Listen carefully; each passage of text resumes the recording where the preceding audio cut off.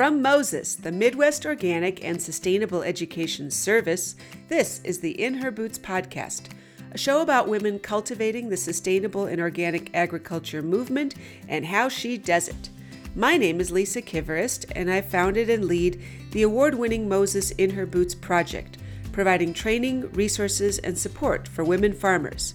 I'm a farmer myself, running in serendipity with my family in Wisconsin, and am the author of Soil Sisters, a toolkit for women farmers.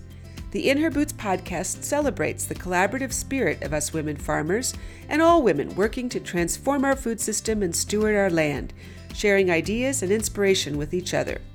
Whether you're a woman with a dream of starting your own farm or already have your hands deep in the soil, there's something for you here. Be sure to subscribe so you won't miss anything. On today's episode, hear how Kelly Plackey-Rome shares her personal farming story and connection to organics in various settings, from talking to the media to conventional farmers. Kelly has found that anyone can spout facts and figures, but it's what lights your fire that moves people. Kelly Plackey-Rome is the herdswoman on her family's dairy farm outside of Cuba City, Wisconsin. Their farm has been certified organic since 1996, and they currently produce small grains, beef, and milk for Organic Valley.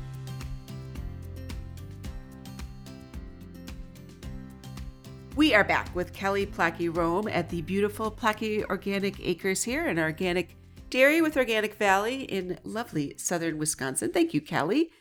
And thank you very much for sharing your story, because that really is the essence of what we as women in sustainable and organic agriculture need to do more of, is sharing what we do, sharing our stories in the media to other people so that we grow this, right? And we get more authentic representation in the media, and particularly from organic voices. It seems obviously numeric and money-wise, we're dominated by industrial ag and other messages, and ours don't always come out there as much. And when you came back to the family farm 5 years ago and started this new chapter of your life, how did things start? I mean, did you first start getting requests from the co-op, from Organic Valley, of talking to different outlets, or what motivated you to want to do that too?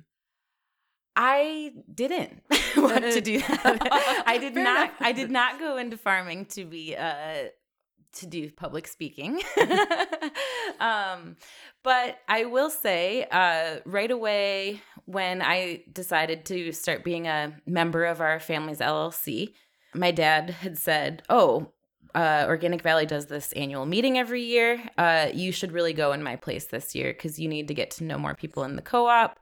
They need to get to know you. So you have my blessing to go up to La Crosse for the weekend. Because I know he and all of his old farmer buddies from Organic Valley, like, that was like their weekend. Like, they loved it. So it was kind of your dad. Yeah. He knew that was a new role you should step into. I will say that it was those meetings, I think, that really like kind of led the way for me paved the way for me to like get to know a lot more people in the co-op. I got involved with this Gen O, it's Generation Organic program, which is all young farmers that are involved with Organic Valley that are 35 or younger. And it just kind of went from there. And Organic Valley they're an amazing community of farmers and employees that are all like very mission-based and focused on, spreading the word of organic and how important it is for not only the land and the water and the people and animals. They're just a co-op that I absolutely respect, I trust. And I think just getting more involved with them is kind of how all of my different chats with media or with legislative representatives, like that, how any of that has really started. It kind of stemmed from my involvement with the co-op. Part of a team. Yes. When you talk to somebody, a reporter or an elected official for that matter, and do you get a sense immediately if they may not be too keen on organics, or do you have a way to sense out? I think so. How or at the their very knowledge least, is? if they have any knowledge about it, or like seem to really care. And in general, I do feel like people do. Like they are really interested in it, and they see the benefits that this kind of agriculture could bring on a huge scale, I think. But it's trying to figure out, I think, how to get it to that huge scale is the kind of the hurdle that needs to be crossed. But you can hear it pretty quick, or at least inspire somebody to be interested after just, I think a few short. And when that happens, what do you do next? So you're talking to somebody there. I mean, who knows? Maybe it's their job to be paid there to do a story on XYZ. But do you bring in some personal examples, or how do you draw people in to that organic mission? Yeah, I think that's absolutely it. It is just talking about your personal experience with it, because that not only brings an authentic voice to it, but it brings like your passions out, you know? I remember some of the first few times that I was told to like go and speak at different conferences. I was trying to like brush up on all these like facts and figures about how much land isn't organic or how much is, and it's not really, anyone can find that if they want to by a quick Google search. It's not really that kind of a thing that I realized really quickly that they care about. They care about what is it that got you into doing this, and what is it that, excites you about it, and like, why should we be excited about it? So I don't want to say people shouldn't go try to prepare a bit for if they're going to go and talk to the media, but I absolutely would say like, the most important thing is to just like bring your authentic voice and be excited about telling them what lights a fire in you about what you're doing. Yeah. And so how would you answer that if somebody asked you that question of what gets you excited? Yeah. Well, it's always changing. I think currently it's grazing. I love thinking and reading about the microbiome of the soil and root structures and how plants can actually like talk to each other, and how does that translate to the health of my animals? How does that translate to the health of the product that we're selling off of our farm? How does that translate to the health of the humans who are consuming that product, And this year has been an insane year with rain. I mean, we've gotten about double the rainfall that we normally get in Wisconsin. And I have been absolutely amazed how proper grazing can help you to retain so much water. I mean, sure, I've still got puddles sitting on the ground, but I mean, the ground is fully saturated, and I can guarantee you that I kept more rain on this piece of property than all the cornfields around me. So I think that's right now what really But that's very excites timely. me. And what you're talking about is using your day-to-day farming practices as an example of both soil health, but also mitigating climate change or working towards these bigger issues like the crazy rainfalls we've been having here, of how organic farming works. Yeah. And it can be more resilient in the long term. Absolutely resilient. It actually can be a carbon sink. This is a thing that really gets me passionate, but I try to keep away from arguments about, I just feel like there's so many people who are talking about, we need to, go to plant-based eating, like get, we can make our meats in labs, and we don't need to be killing animals to feed ourselves. And sure, that's fine. Like we don't need to be eating a piece of meat every single day or 3 times a day.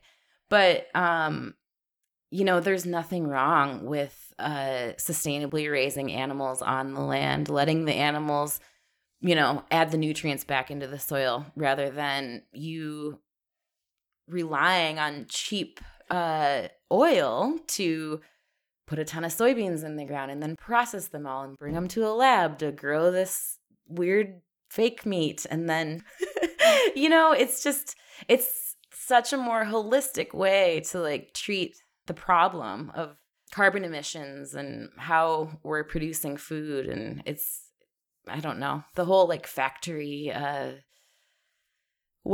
industrial way of going about food production is just crazy to me. And I truly do not believe that we have to make food to that scale. I know so many people say like, well, how would we feed everybody in the world? And it's like, I understand, like there's a lot of people, but I think we're overproducing at this point, and I don't think that we have to believe that we need millions of acres of corn in order to feed everybody. I think more nutrient dense agriculture is what we need to move towards. And more holistically managed. And that sharing your story from the heart and authentically, as you're talking about, is what is effective communication, right? It's not something, sure. Yeah. Sorry. You can see. Totally you get excited. But no, that's exactly what we're talking about. But it's risky, and it can be scary to put yourself in places like that publicly. For sure. To well, yes, both speak for yourself and your farm, but inherently, when any of us go and talk about organics, we're speaking for the movement too, right? No pressure. Absolutely. But we need more of that, and we need more of that out there. We particularly need more women's voices out there. Have you found in your public role the fact that you are a female farmer an advantage or a disadvantage, or is it I don't know any other things for women to think about that we maybe could be telling our stories more, or could be bringing these things out more? Sure. I don't know that firsthand. I've really noticed if there's been, negative or a positive outcome, but I do suspect that it maybe inspires other women to think like, oh, well, she can run a dairy farm. Sure, I could do that too. Or like she's out there like talking about her experience. Why couldn't I? And I do think sometimes there's that little bit of an aha, like from men that are like, that it might perk up their ears a little bit more to hear it from a woman, because like in so many fields, farming has been dominated by the voices of men for so long, right? And like, I think, even in my experience, I'll often tell people, oh yeah, I'm a dairy farmer. And they're like, oh, like your husband's a dairy farmer, right? And I'm like, no, I am the dairy farmer. So I think then people are like, oh, and it's really they almost are like excited to hear that. It opens a door. Sure. And so I do think that unless somebody is just like totally anti-women, like that might make them mad. But in general, I think so many people are really like, wow, that's really intriguing. Like you run a dairy farm, like tell me more. So I think you're right. It kind of it opens that door, and they are more excited to hear it from a female, because there's not many of us who are doing it and talking about it. It's still unique enough. Yeah. Well, that's very true. Even until the numbers change, it's a story to tell. Sure. And two, that idea of personalizing organics, because different than when your dad first went organic. It's a thing now, right? It's an industry, and people, there's good and bad. I think people often have negative associations with organic, or it's amazing how many people I still talk to who think organic standards were something made up by the federal government, or they're like, no.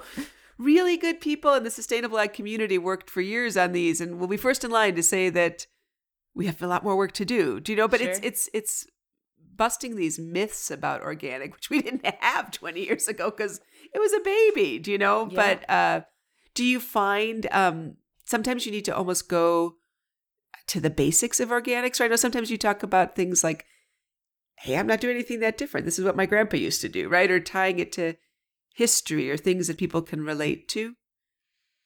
How do you explain organics sometimes now that things have grown so big? I don't know.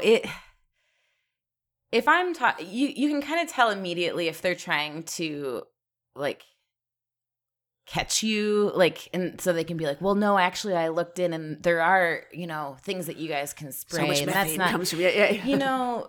I can, and to me, it's not worth spending my energy to like, when I know that they're just trying to get me worked up. But if there's people who are legitimately interested in what is it that makes organic different than, conventional, because that's what my family has been doing, and like, how can we maybe like change? Or I love to chat with them about my convictions about it, because I do see that the USDA could for sure be, there's loopholes that don't seem to make sense, you know, in the USDA and the National Organic Program. But, you know, it's just such a big, complicated thing. Exactly. It's like, how can, I'm just going to be here on my farm doing the best that I can. And if you want to like, go into the weeds and like figure out like why organic is awful because there's some loophole that you can like, then that's fine.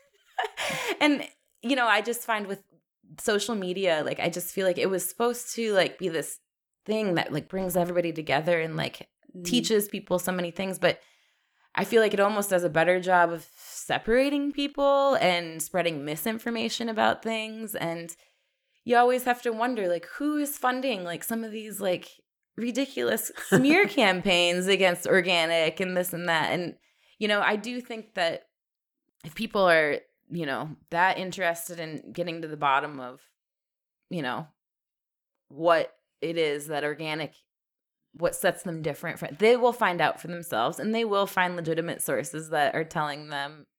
Us farmers, we just kind of need to keep fighting the good fight and make sure that we're following the rules, you know, as best we can in order to keep that integrity up. Because, you know, again, especially when money starts going into something, which more money is coming into the National Organic Program, there's always going to be a bad player out there who's just trying to make the money and maybe not necessarily like actually buy into how to be organic the proper way.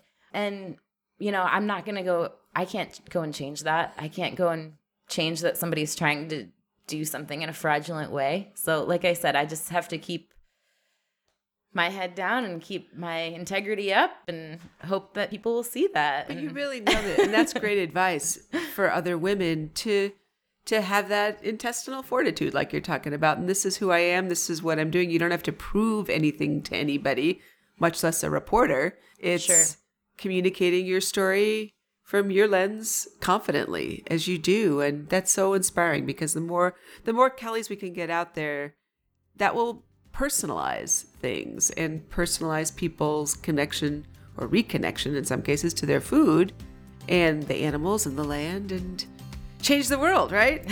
Hopefully. Excellent. Thank you. Thanks for listening to our In Her Boots podcast. I'm your host, Lisa Kiverist, with the Moses In Her Boots project. This episode's audio engineer was Liam Kiverist of TechSocket.net. The podcast was brought to you by the Midwest Organic and Sustainable Education Service, Moses. The mission of Moses is to educate, inspire, and empower farmers to thrive in a sustainable organic system of agriculture. For more information on Moses, In Her Boots, and a bounty of organic resources, check out mosesorganic.org.